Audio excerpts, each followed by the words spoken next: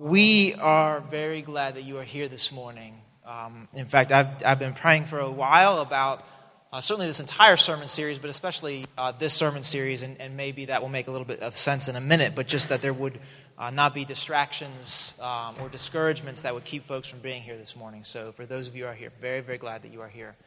We are in the second week of a 4-week sermon series that we're calling The Beloved Community. I'm borrowing language from Dr. Martin Luther King, who says it's not just that there are divisions to be overcome. It's not just that there's racism that needs to be healed. It's not just that there's segregation that needs to be fixed. It's that there's something new that God is calling us into. Right? So it's not just leaving something behind, but there is a beloved community, Dr. King wrote about. He says that we are being called to live within.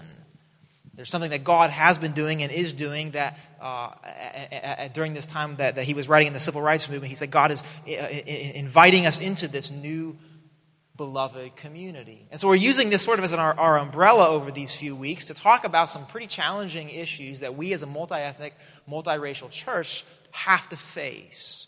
So we have to look at some challenging things, and we'll look at some of those today, but with the truth in mind that we are being invited and called into something new, something beautiful, something just. Amen? Amen. Okay, so last week what we did is we talked about 2 different cities. Do you remember the names? What was the first city? Babel. Help a preacher out. And the second city was? The New Jerusalem. And we said that we live within these 2 cities, but these 2 cities, they show us that God has a heart for cultural diversity right from the beginning. We see this beginning in Babel. We see this thread carrying all the way through to the New Jerusalem. So it's not just haphazard that there's cultural, ethnic diversity in our world. This is intended by God and, in fact, will carry on to God's eternity. So we will live in worship within God's eternal kingdom, not outside of our cultural distinction, our ethnic distinction, but from within that as God redeems and reconciles us. Amen. But we said last week that we don't live in Babel or the New Jerusalem. We live in Chicago. Chicago is the 3rd most segregated city in the world, we learned in this latest census. And so we live at a time and in a place where God's vision for a reconciled people, for a beloved community, seems out of reach much of the time. So what is our hope? And we said that our hope is in the fact that God doesn't give up. That God doesn't change plans. That God's mission from Babel through the New Jerusalem remains the same, that of reconciling all things to God's self. And so we closed our time last week, if you remember, by talking about sharing meals with one another in Chicago between Babel and the New Jerusalem. We said this is the pattern of Jesus, who sits down and eats with people he shouldn't eat with, who goes into homes of people he shouldn't have gone into, who has conversation and meals with those who ought to have been divided from him. That God takes on human flesh to sit and to eat with a sinful humanity. And as his last act before his arrest and crucifixion, Jesus does what? He eats. You remember. He breaks bread, he pours wine. He said, "This is my body, this is my blood. I will be sacrificed for you. It is in my body, it is in the shedding of my blood that God is going to accomplish reconciliation between you and God and between you and each other." And so this is maybe what we hang on to as a little piece of hope as we live in Chicago between Babel and the New Jerusalem. That following the pattern of Jesus, we sit down and we're invited into one another's homes, we share meals, we listen to each other's stories, and something begins to transform us, the presence of Christ in our midst. Yes? Little steps, small steps. So last week we kind of centered around this question of why is there so much diversity? And this morning I want us to ask, well, why is there so much division? Last week we skipped over the source of division. We acknowledged that there's division in our city and in our world. We acknowledged how the beauty and complexity of God's intended diversity can become warped into disparity and in division. But we didn't really talk about the why last week. We skipped over that. And it's there that we're going to camp out today. Why is it that the goodness of cultural diversity and ethnic diversity has become distorted and often destructive in our world? Why? As we answer this, we're going to make 4 different moves, and Tyler can put these up here. What we're going to do this morning first is we're going to look at the source of division in our world. The Bible's word for this is the powers.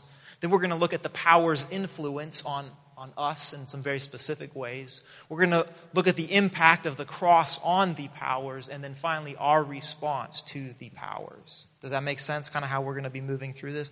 I wanted to try to structure this pretty clearly because we're going to be all over the place. And I really don't want us to be distracted this morning if we can help it.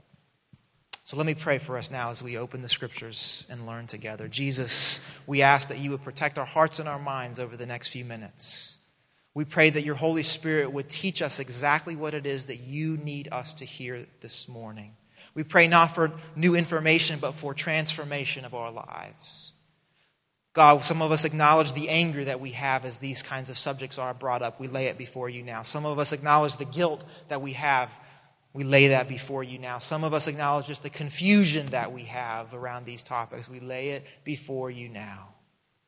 God, we pray that you would step into wherever we are, whatever we're feeling, whatever our experience has been, whatever this sermon, whatever memories are going to be brought up, that you would step into our experience with us, God, and be present with us. We pray that, again, that you would protect our hearts and our minds, that the enemy would have no voice here over the next few minutes. We stand in the shadow of your cross, claiming its power in our lives. In Jesus' name, amen. Amen. So we begin with the source of humanity's divisions. And the word that the Bible uses here is powers, or powers and authority. Or if you grew up reading the King James Version, come on, you can admit it. Who read the King James Version? I love the King James. The principalities and the powers is what the King James Version calls it. The powers and the authorities, the principalities and the powers. These, the Bible says, are the source of humanity's division in all of its form. Now, in order to unpack this a little bit, I want to look at one early church in the city of Ephesus. Ephesus was a first century church, and it was experiencing something pretty new. They were experiencing a new multi-ethnic reality. The book of Acts tells us that the church in Ephesus was made up of both Jews and Gentiles. And this was new for them. They hadn't experienced this before. This isn't something that people did. You didn't just, maybe you made a purchase from a Gentile or you walked by a Jew on the street, but you didn't worship together. You didn't belong to the same community together. In Ephesians chapter 2, verses 14 through 16, this is the new reality that Paul describes. He says, "For he himself," meaning Christ, "is our peace, who has made the two groups one and has destroyed the barrier, the dividing wall of hostility, by setting aside in his flesh the law with its commands and regulations. His purpose was to create in himself one new humanity out of the two, thus making peace, and in one body to reconcile both of them to God through the cross, by which he put to death their hostility." Paul says, what you're experiencing, church in Ephesus, this is new for you. You have no precedent, no blueprint for this. You've not been here before. You're used to being enemies with the people you're now breaking bread with together and worshiping with. There was a wall of hostility, Paul says. And yet now you're worshiping together. You're caring for each other. You're belonging together to the same community. There's no precedent for this. Paul goes on in chapter 3, verse 6 to say it's not just that you stumbled into this new reality. It's that you're expressing the very heart of the gospel. This mystery, Paul says, is that through the gospel, the Gentiles are heirs together with Israel, members together of one body, and shares together in the promise in Jesus Christ. In other words, Paul says, in Jesus, humanity is reconciled to God. Individual people are reconciled to God. And in Jesus, the mystery of the gospel, Paul says, is that people are reconciled to one another as well. The lines of hostility and division are obliterated at the cross. That cultures that were opposed are somehow brought together at the cross. This is what Paul calls the mystery of the gospel. This thing, Paul says, that's so different, so new, that it's hard to get our minds around. It's not just that we've been reconciled with God, which is radical enough. It's that those who were enemies are reconciled to one another. It's not just a new reality that you stumbled into. This is, Paul says, an expression of the heart of what Jesus accomplished on the cross. Paul searches for metaphors throughout the book of Ephesians trying to explain this new reality. He says it's like you're one new man now. You're one body together. You're a God's household. You're a whole building. You're one holy temple. He's stretching for metaphors to try to put in front of people, this is what it's like. Again, there's no precedent. You've not experienced this before, so it's kind of like this, and it's kind of like this, and it's a mystery. That God accomplished something on the cross that didn't just bridge the gap between us and humanity, but with one another as well. Those who were divided and opposed, Paul says, are brought together in Christ. This is not just a historical fact. This is a present reality for many of us, isn't it? Many of us grew up in environments where we were pretty much around people who were like us. Or maybe the schools that we went to, or the neighborhoods that we were in, or the churches that we attended, right? I've heard more than one person in our church say, this is really the first time I've had to think about what it means to worship. Because when I was part of a white church, we just worshiped. We didn't know it was white worship, we just worshiped. Anybody know what I'm talking about? Yeah. I've heard there's people in our church who said, this is really the first time I've ever spent extended, meaningful time in a black person's home, in a white person's home. This is really the first significant relationship I've had with somebody who's having the experience of being a second-generation immigrant in our country. This is new, uncharted territory. This isn't just, you see what I'm saying? Not just a historical fact. This is a present reality for us. I mean, how many of us grew up in like very multi-ethnic, multicultural, multiracial environments? We're like, oh, we totally get it. We totally know what we're doing here. Because if you do, you can preach next Sunday. It was new for them and it's new for us. The divisions that were true for them are still true for us as well. And let me try to help us see the significance of the divisions faced by the church in Ephesus. There were ethnic divisions, there were class divisions, there were gender divisions. And we could spend time kind of unpacking all of these, but let me just, for the sake of an example, talk for a minute about the differences in gender in this city within the Roman Empire at this time. If you could choose in this day, you would have chosen to be born a man and not a woman. It was not uncommon for infant baby girls to be exposed to the elements hours after their birth. Infanticide is the word here, right? Because families wanted strong males, strong boys. There's a scholar at Yale by the name of Sarah Rudin who's written a little bit about this, and she says this about being born as a woman. She says if the little girl had been placed outside, exposed to the elements, she may be picked up by a slave dealer and raised like an animal for the most profitable purpose. He would sell her for labor as soon as she could do the simplest tasks, if she were healthy but not pretty enough to be a prostitute. Even wealthy women in this day had a life of hardship. Their lives were defined against men and their husbands especially. Married off at an early age, expected to keep up the appearances of a hierarchical society, primarily valued as a means to bear male children, and cast off at any moment by a fickle husband. There are stories in ancient literatures of again, wealthy families where a wife had borne a number of children, and the husband then giving his wife to a friend whose wife hadn't borne him any children. This was the lot of life for many, many people in the city of Ephesus. Professor Rudin talks about what women were perceived to be like, how they thought, how they felt, how men perceived them. She says this, I think we have the quote up here: women were by nature wild, lustful, and depraved.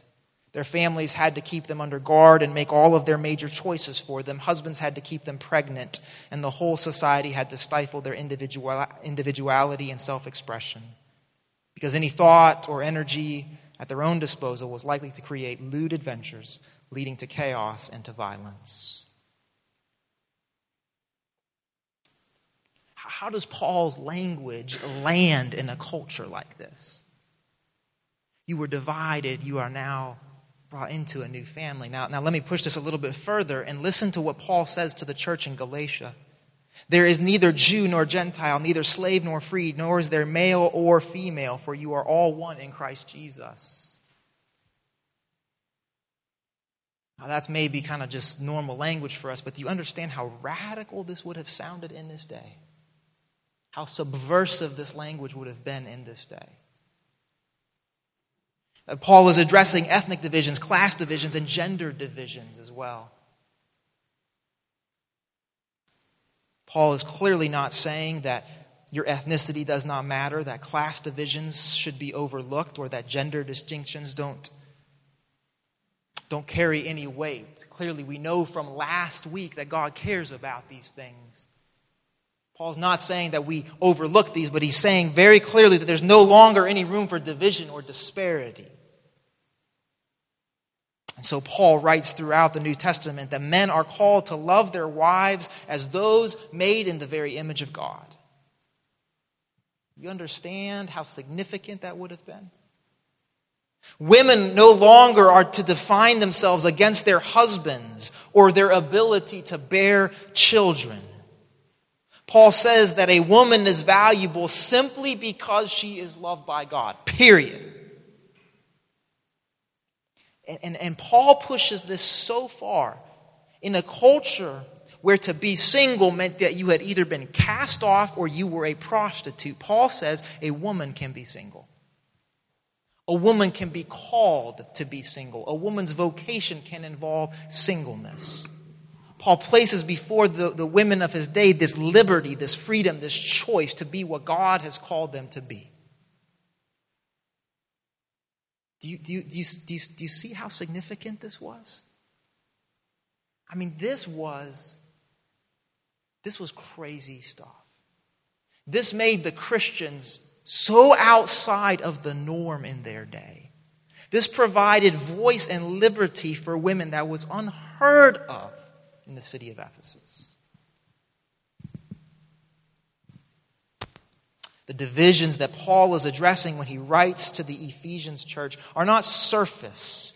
They're not easy things. These are deep. These are entrenched. Paul is writing about the unity and the reconciliation of the cross to a people who know deep, deep divisions. He is placing before them an entirely new way of thinking and of living. And again, I don't think this is just for then. I think this is now as well. We're going to talk more about race in a minute, but consider for a moment the types of gender divisions and stereotypes that exist in our culture today. So I go to this gym on 47th Street, and there's a line of treadmills, and some of you go there too. I see you there sometimes. And there's TVs in front of the treadmills. And your options when you're on the treadmill watching TV are to watch the music video channel or ESPN. Or there's usually like news or something on, right? So I've watched this as I'm on the treadmill, and if you would just make your assumptions about what gender is based on these TVs, you would draw some interesting conclusions, I think. The music video channel, which I didn't even know that there still were music videos, but they're still making them. Who knew? I didn't know this. They're still making music videos. The music video channel is you would pretty quickly, I think, come to conclude that women are defined primarily by their sexuality and their vulnerability.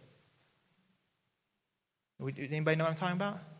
Right? So to be a woman in our culture has to do with being a very sexualized person who is defined by their ability or inability to attract a man based on their sexuality. Or to, in some cases in these videos, enact vengeance on men based on their sexuality as well. Men, on the other hand, as I watch ESPN and the commercials on ESPN, are defined by their athletic prowess, which interestingly enough kind of blurs into violence many times. And not just on the field or on the court, but off, right? And then, if you stay tuned and actually watch the commercials, these are athletically gifted, sometimes violent, and incredibly stupid people. So say the commercials, especially beer commercials. This is what it means to be a man or a woman in our culture. There are these false images, these false versions of ourselves that we are fed on a regular basis. Now, the gender divisions are different in our day than they were in Ephesus, but I'd like to claim that they still exist, that the roots of division are still deep in our day as well. So that when we talk to one another, even across gender, we are talking through all kinds of stereotypes, all kinds of cultural static that's in front of us. Anybody know what I'm talking about? The roots of division are deep. And Paul understands that this isn't an easy matter. And I wonder if it's for this reason that he waits till the very end of the book in chapter 6 before he articulates the source of these divisions. I think he spent the first 5 chapters saying, this is what God has done for you. This is the new reality you've been called to. This is what Jesus accomplished on the cross, uniting us to God and to one another. I think he waits till the very end because he understands just how deeply rooted these divisions are. What does he say in Ephesians chapter 6, verses 10 through 12? I want you to hang on to these verses. These are important ones for us today. Finally, be strong in the Lord and in his mighty power. Put on the full armor of God so that you can take your stand against the devil's schemes. For our struggle is not against flesh and blood, but against the rulers, against the authorities, against the powers of this dark world, and against the spiritual forces of evil in the heavenly realms. And here it is that Paul finally lands, and he says, this is where this comes from. Divisions and distortions and injustices, these are not random things that happen. Paul says that these are spiritually rooted realities. The divisions of their day and of our day were spiritual in nature. So what are these powers and authorities? Can I just tell you, I really don't want to preach about this, just so you know. Like anybody who likes preaching about spiritually oppressive things, that's weird to me. Just saying. This is not like fun stuff for me to preach about. I'm not sure how we get around it though. Our struggle, Paul says, is not against what we can see, but against the spiritual forces of evil. So what are these powers and authorities?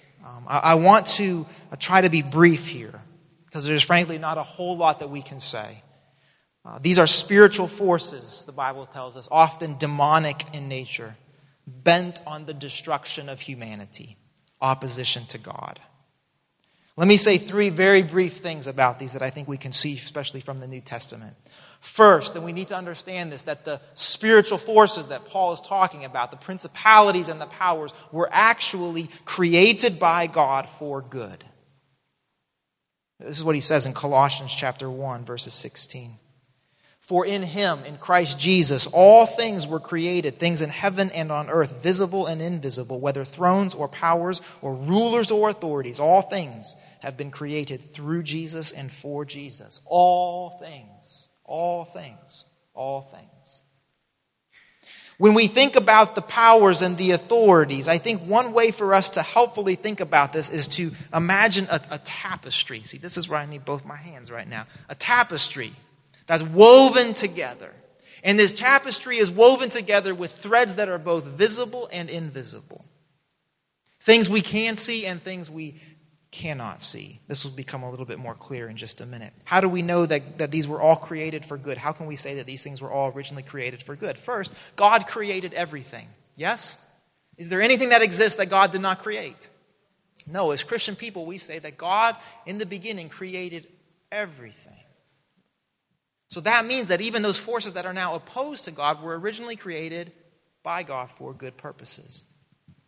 But here's the second thing, and this is what we can often miss. The principalities and the powers are not just spiritual forces, but they are systems that exist in our world today. And that'll be more clear in a minute, but hang with me here for a second. When God creates humanity, we're created in the image of God. And as we saw last week, humanity is sent throughout the earth to to fill the earth, to be cultural agents within the earth, right?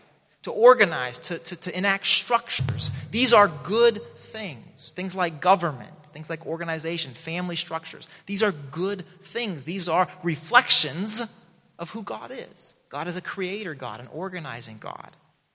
Scientists will help us see this as we uncover layers of creation to see how ordered and the world that God created is.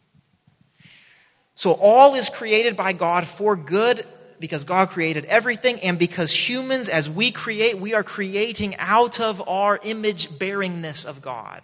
We're created in God's image, and so we are people who create structure and order. Are you with me? Number two. First thing we say is that all the principalities and the powers were originally created by God for good. Second thing, some of the angels rebelled and sinned and now oppose God and humanity. And humanity itself rebelled, and our wills now oppose God. So now again, there's not a whole lot we can say here. The scriptures aren't incredibly clear with all the details here, but what we can see woven throughout the scriptures is that both the angels and humanity at some point turn our wills against God. Not all of the angels, but some of the angels oppose God and are now actively opposing God. Humanity as well, this is the story in Genesis, created in the image of God, given free will, chooses to rebel against God. So all is created for good, but in both the spiritual realm and in our own humanity, there is now opposition to God. You tracking with me? So humanity now, you and I, are caught up in a spiritual war that involves personal spiritual attack. You and I are subject to spiritual attack that we cannot always see, we cannot always discern. There is a spiritual war going on, Paul says, that we are caught up in. That's one part. The second part, though, is that the systems and the structures created by humanity are subject to corruption, to oppression, and to great evil. So when we talk about this tapestry of the principalities and powers, we include both the unseen and the seen. The personal spiritual attacks of this war and the very structures that we are a part of. Things like government, even like family structures, are now subject, the Bible says, to decay, to corruption, to oppression, and even to great evil. So if we consider for a second the church in Ephesus, things like gender inequality, female infanticide, forced prostitution, these were, this may sound offensive, these were natural results of a worldview and of governments that were deeply corrupted by spiritual forces of evil. You understand that there wasn't one person or 3 people or 7 people or 20 people in that city saying this is how things are going to be. This was the air people breathed. Women were viewed this way. This is how women are. This is the reality. So, are you tracking with me? This is the air that was breathed. This is the water that was being drunk. This is how things were. These were the systems that were in place, the principalities and the powers. And again, it's not any different in our day, is it? We see very similar kinds of things.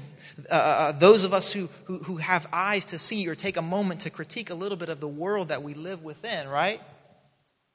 We begin to see that some of the structures that are around us, that the principalities and powers are not just spiritual in nature, what we cannot see, but actually part and parcel of the world that we inhabit. The problem, of course, is that if you question too many beer ads, or if you wonder out loud too many times why there aren't any strong Asian American characters on television, you stop getting invited to parties, right? You're one of those people now.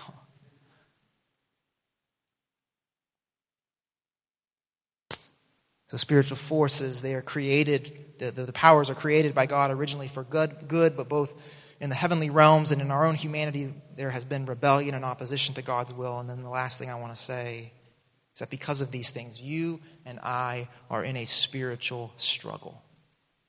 And our enemies are as Paul says, spiritual forces of evil, whose attack is both personal and systemic. You and I are in a spiritual struggle, and our enemies are the spiritual forces of evil whose attack is both personal and systemic. Are you getting depressed yet? After Paul repeatedly shows the new reality of the cross, that in Jesus God is accomplishing amazing things, that there is reconciliation available, that people are experiencing new reconciled community for the first time, he then lays in front of him the very real threat to this unity, the source of division. He says it's spiritual in nature. It's the powers and the authorities. So here's the second move that I want to make in the sermon now. I want to talk about the power's influence on us. Now, we've seen how the powers influenced the church in Ephesus and what they had to struggle against. But I want to talk specifically about how the principalities and the powers have affected you and have affected me as people who live in a specific place at a specific time. I want to talk about race for a few minutes. Did you know that race as an idea, as a concept, did not exist for most of human history? It really wasn't until the 1700s that people started to talk about race as something that existed. So what happens is that the European powers, they begin to expand and explore and colonialize, and they all of a sudden they meet people who don't look like me. I thought everybody was white. Now there's some different ethnicities and some language, but I thought everybody looked like me. Now at the same time that this colonial movement is happening and European powers are meeting people who don't look like them, there's developments in philosophy and science at the exact same time. And think for a moment, what would have happened if rather than try to racialize this new experience, what if these explorers, they said, wow, look at this diversity. I wonder what we have to learn from these people who are different than us. I wonder what they have to say to us. Did that happen? It did happen. Oh, okay, that's good. That's good. That's very good. Thank you. Here, watch what happens in developments of philosophy and science at the exact same time as this expansion is happening.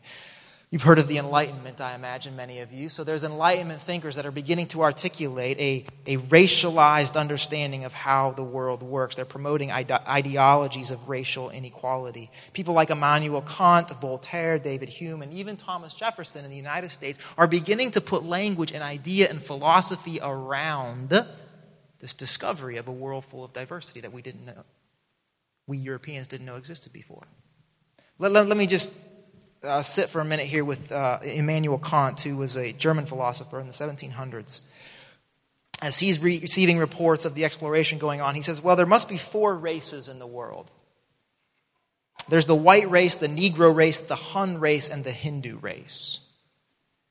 He says, but really every race falls along a continuum.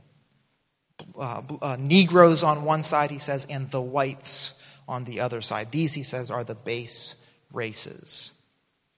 In a lecture in 1775, he's explaining which of these 4 races comes most close to God's original intention. In other words, who most lines up with Adam and Eve. I think we have this quote we can put up on the screen here. He writes, if we ask which of the present races the first human stock, Adam and Eve he's talking about, might well have had the greatest similarity, we will presumably, although without any prejudice because of the presumptuously greater perfection of its color when compared with that of the others, I'm glad you're laughing, pronounce favor on the white. This is very deep philosophy that's being done right here.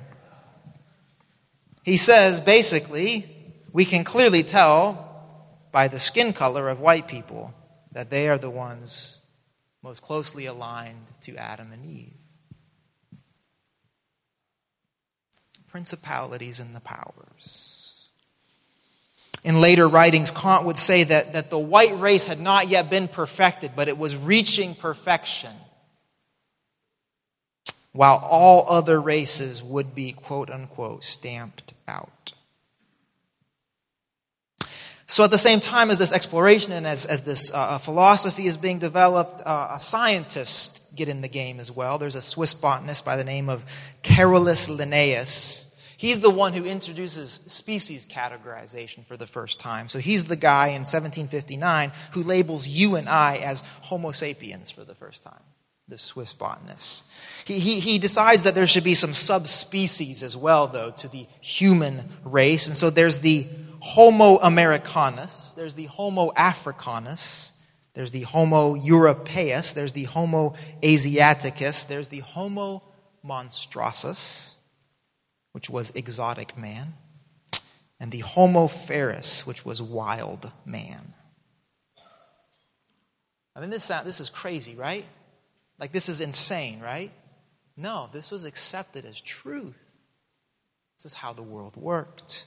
So this science leads to a conviction, a scientific conviction, that in fact all humans are not descended from the same species. So now we're not just talking about difference in ethnicity or even this kind of new category of race. Now we're talking about different species. So scientists begin to develop ideas that, well, clearly white people, they must have descended from Adam and Eve, but everybody else on this continuum, maybe different descendants, different species. And I need to just be totally honest with you that there are things that as I studied and as I read about, especially this moment in history, I just don't have the guts to put in front of you this morning. There are ways that these scientists articulated different species and questioning who is human and who is not, that I don't have the stomach for. And maybe if I were more comfortable in my own white male skin this morning, I would be able to do that for you. Maybe that would benefit us this morning. But I don't have it in me. Okay? Some of you know what I'm talking about.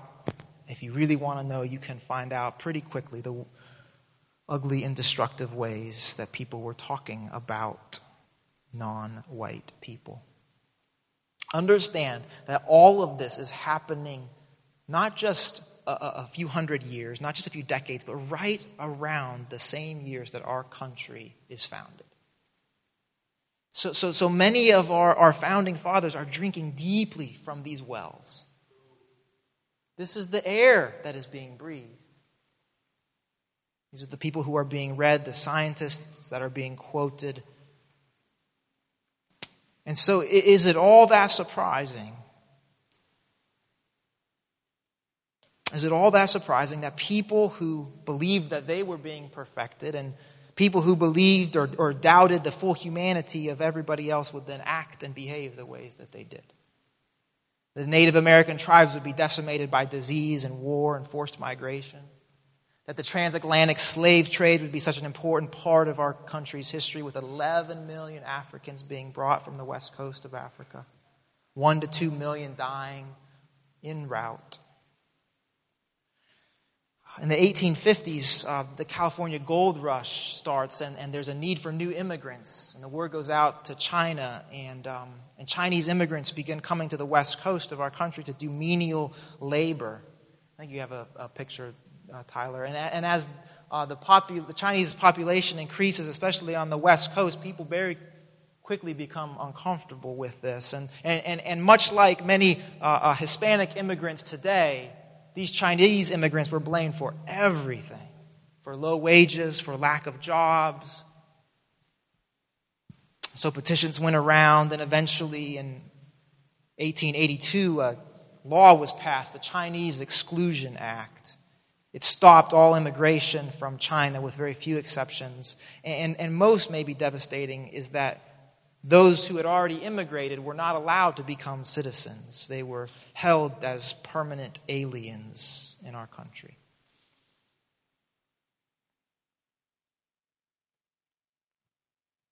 Most of us know that as a category, race does not exist.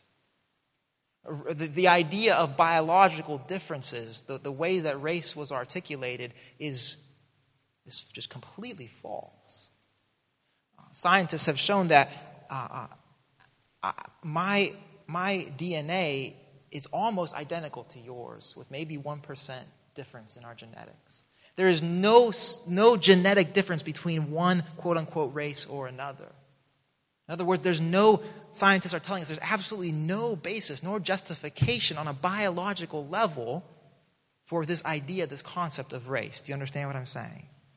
And this has been true all the way from the beginning, because these people doing this philosophy and this science, they would say, well, there's 2 races, there's 3 races, there's 5 races, there's 60 different races. They're grasping after something that doesn't exist. And yet the idea of race as a social construct in our country and in our world now, remains deeply true.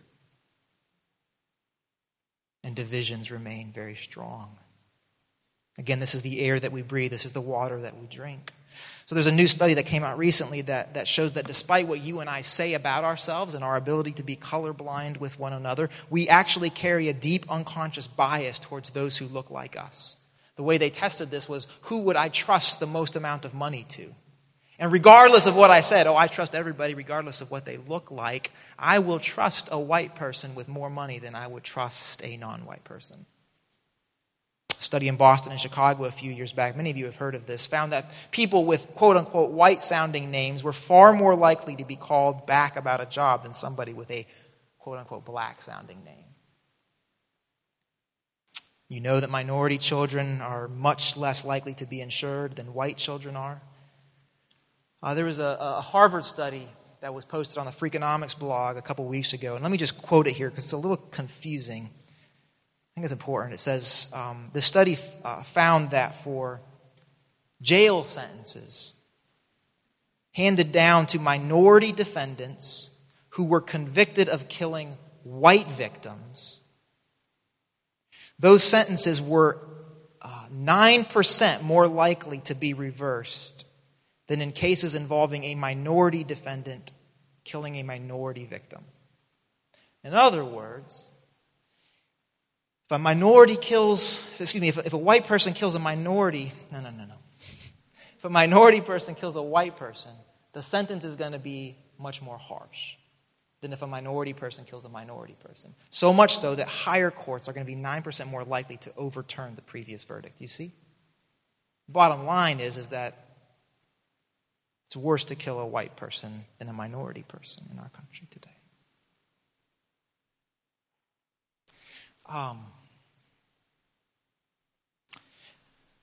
think it's just important for us to acknowledge that this is the water we swim in. So I grew up in South America. I've mentioned this before. I grew up in Venezuela and in Ecuador. And my family moved to Southern California when I was in 9th grade in 1991. 3 months after Rodney King was beat by the LAPD and video was broadcast really around the world. And so for me, this is what it meant to be in America. We lived a couple of hours from LA, and so the next year in March, when all 4 of the police officers were acquitted, LA just exploded. 53 people died, thousands were injured, over 7,000 fires were set in LA. I remember even in our town, which was a couple hours away, people boarding up windows, grocery stores boarding up their windows. And this is what it meant to be in America. This is what was true about the country that I was, in a way, discovering for the first time. In our neighborhood, the tension, the racial tension over those years wasn't so much between white and black people, it was white and Hispanic people, because we lived near orange groves, so there was a need for laborers to work in the orange groves, and it's hard work, very hot, and there was not much pay for this work. And I remember beginning to understand that in this environment, it was okay to depend on people and yet still malign them. To depend on people and yet still pay them very little. Depend on people and yet still have incredibly destructive language to refer to them. This is how it works. 10th or 11th grade year, one of my friends, a white guy, started dating an African-American woman in our high school. And I asked him, I said, you guys are getting along? We all like her? Are you guys dating? And he said, oh, no. I could never bring home a black woman to my parents. And this is what it means to be in America. In my freshman year in college in North Carolina, I distinctly remember the afternoon when the OJ verdict was reached. And I was interested because, again, we had lived in Southern California. And I remember on one end of the hall, a bunch of African-American guys really excited. And on the other end of the hall, a bunch of white guys not so excited. And I say this to say that this is the air that I breathed. This, for me, is what it meant to be an American. And as much as I would love to say somehow I'm separate from that, somehow that didn't affect me, somehow I was able to maintain some sort of bubble around myself, that would be a lie. I say these things, I tell you these things to say that it's not just this kind of racialized history that our country has, it's that it is the history our country continues to have, the air that we continue to breathe. Are you with me? So I say this almost as a confessional to you this morning that I am one who remains prejudiced. I remain broken. I remain prone to stereotypes. You see?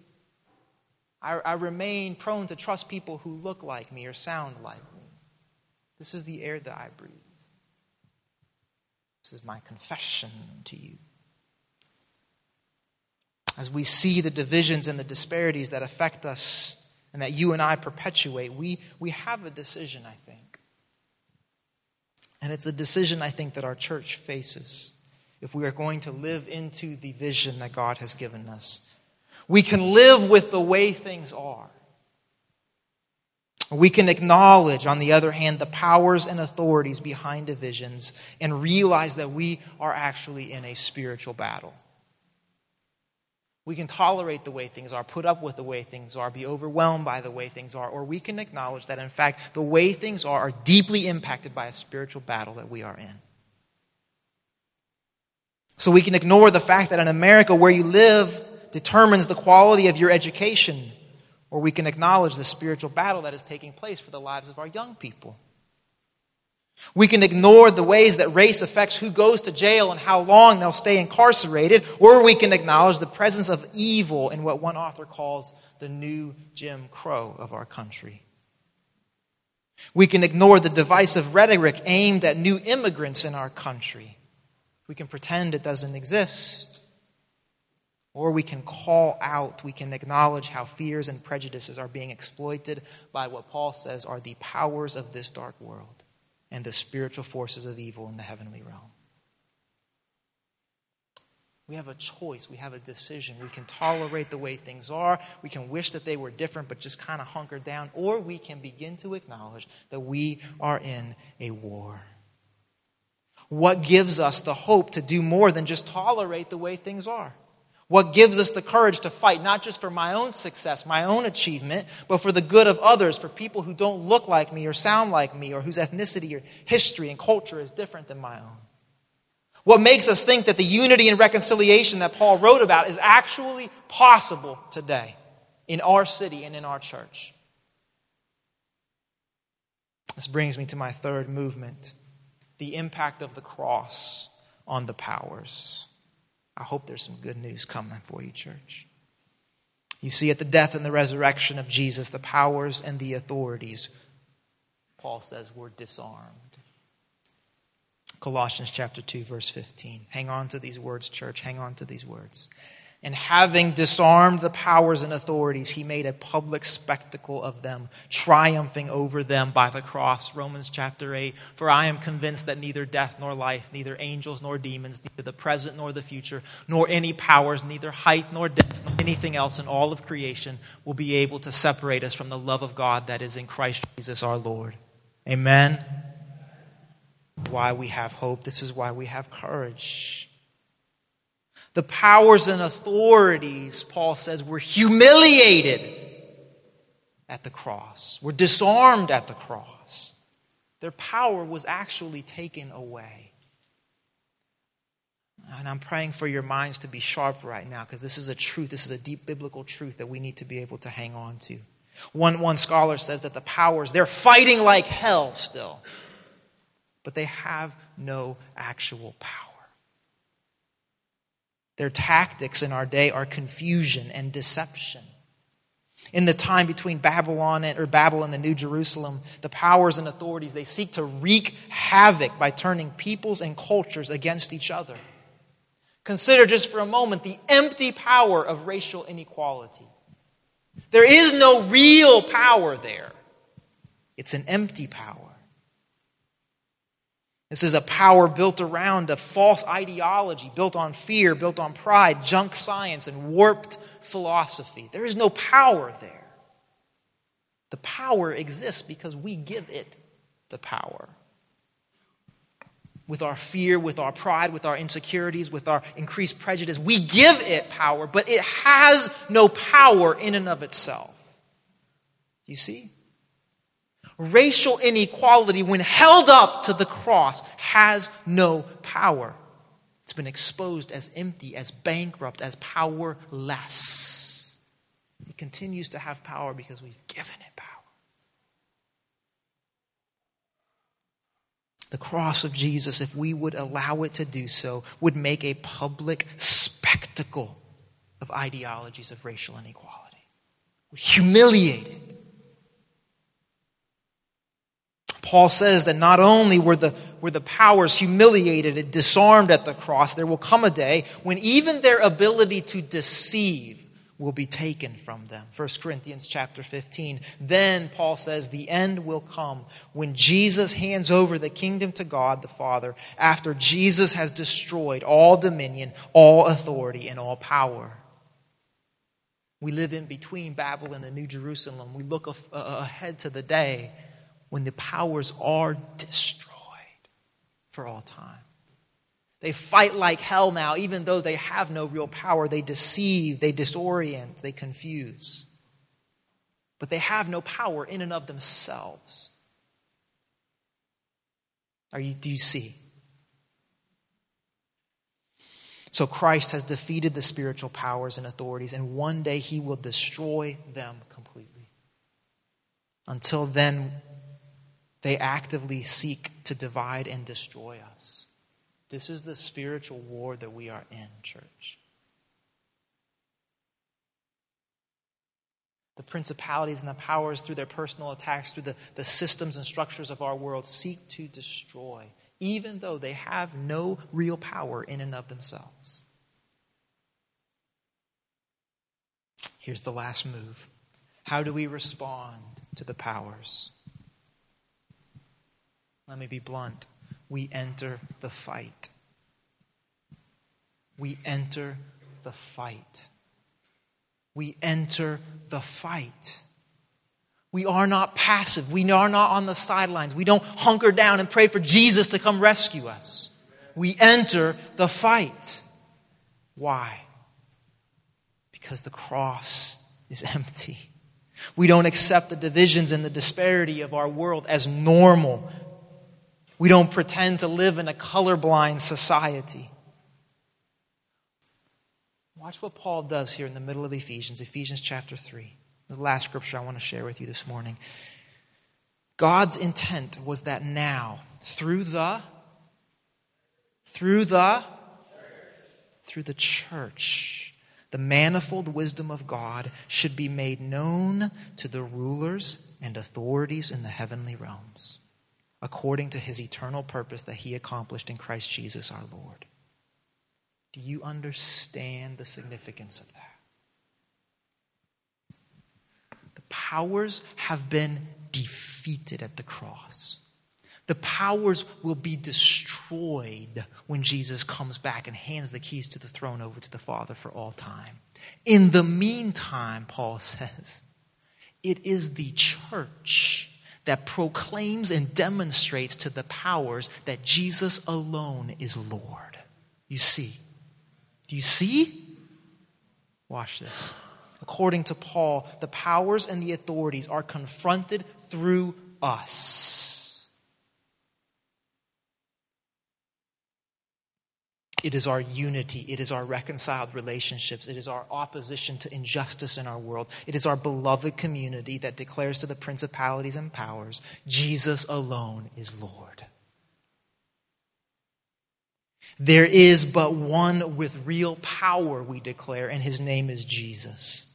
There is but one with the power to reconcile all things, and his name is Jesus. There is but one with healing in his wings for the nations, and his name is Jesus. There is but one who holds the authority over all things, things in heaven and things on earth, and his name is Jesus. There is but one who can bring together hostile people, divided people into a new family, and his name is Jesus. There is but one who can cure the disease of our land of racism, and his name is Jesus. Worship team, come on up. Every time that you and I elevate the resurrected Christ, the powers and the authorities are pushed back. Every time you and I confess our sin to each other, the powers are pushed back. Whenever we acknowledge that our thinking and that our actions have been affected by racial inequality, when we acknowledge this, the powers are pushed back. Every time we listen to the painful chapters of one another's stories, someone who differs from us in their race, their ethnicity, the powers are pushed back. Every time we repent of our intentional or our intentional superiority, the powers are pushed back. Every time we refuse to believe the simplistic and destructive categories for people so prevalent in our country, the powers are pushed back. Every time we call out a divisive ideology, whether it's in a joke among friends or in the lecture hall of the university, the powers are pushed back. In every one of these and 1,000 other actions, church, you and I, we declare to the powers and the authorities that there is only one who truly has power. There is only one who truly has authority over all things, and his name is Jesus. Is that good news, church?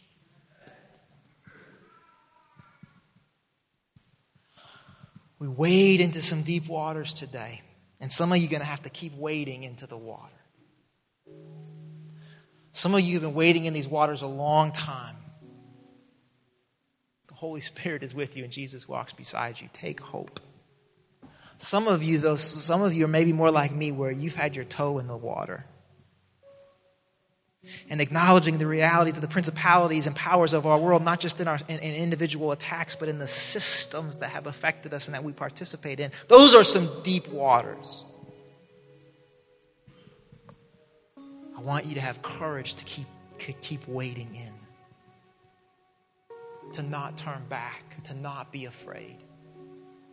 To continue to confess sin as it arises, to continue to confess our complicities in corrupt systems.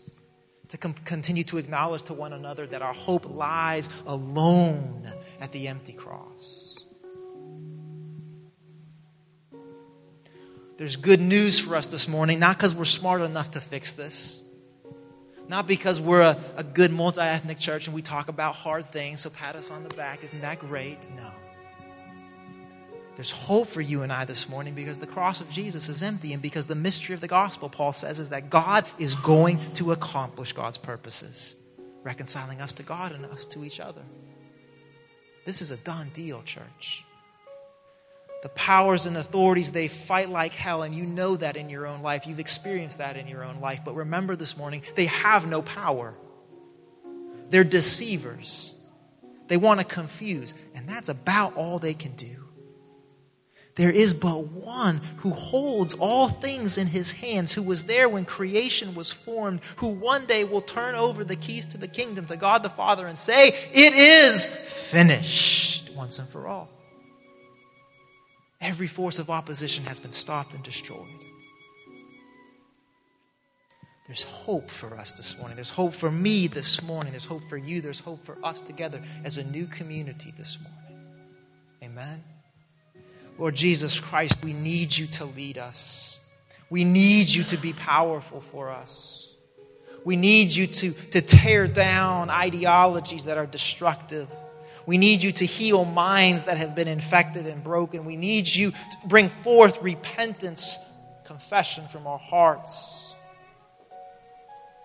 We need you to open up our eyes to the realities of the spiritual battle that we find ourselves in, that there is more than meets the eyes around us. We need you to do, Lord, what only you can do. God, I pray especially now for those who are maybe feeling a little beat up by this sermon, who are feeling guilty or feeling weighed down or feeling anger bubbling up. Lord Jesus, be strong and be present, I pray. I pray for those of us in the room who would really quickly want to move on to the next thing, would want to be distracted by something else. Lord Jesus, be strong and consistent in our lives. I pray for our church, Lord God. I pray that you would protect us from the evil one. I pray that you would protect us from the principalities and the powers, that there would be no room for deception in our church, in our community, that there would be no room for confusion in our community, that there would be no room for division in our community. God, that we would be a people who would be able to call it out immediately. Would you give us discernment and wisdom, Lord, to see when we are missing, when we are straying, when we are leaning too far in one direction, and center ourselves back on you.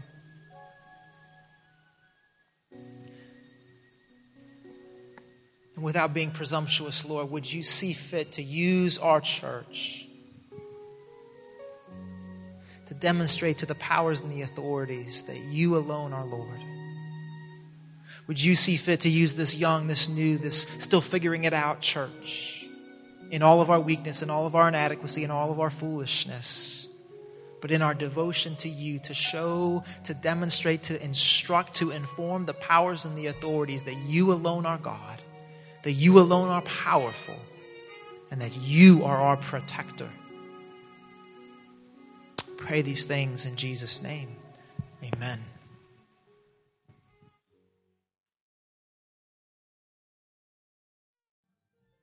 All the power belongs to you. All the power belongs to you, oh God. One more time, oh, we say, Lord, all the power belongs to you. All the power belongs to you, oh God.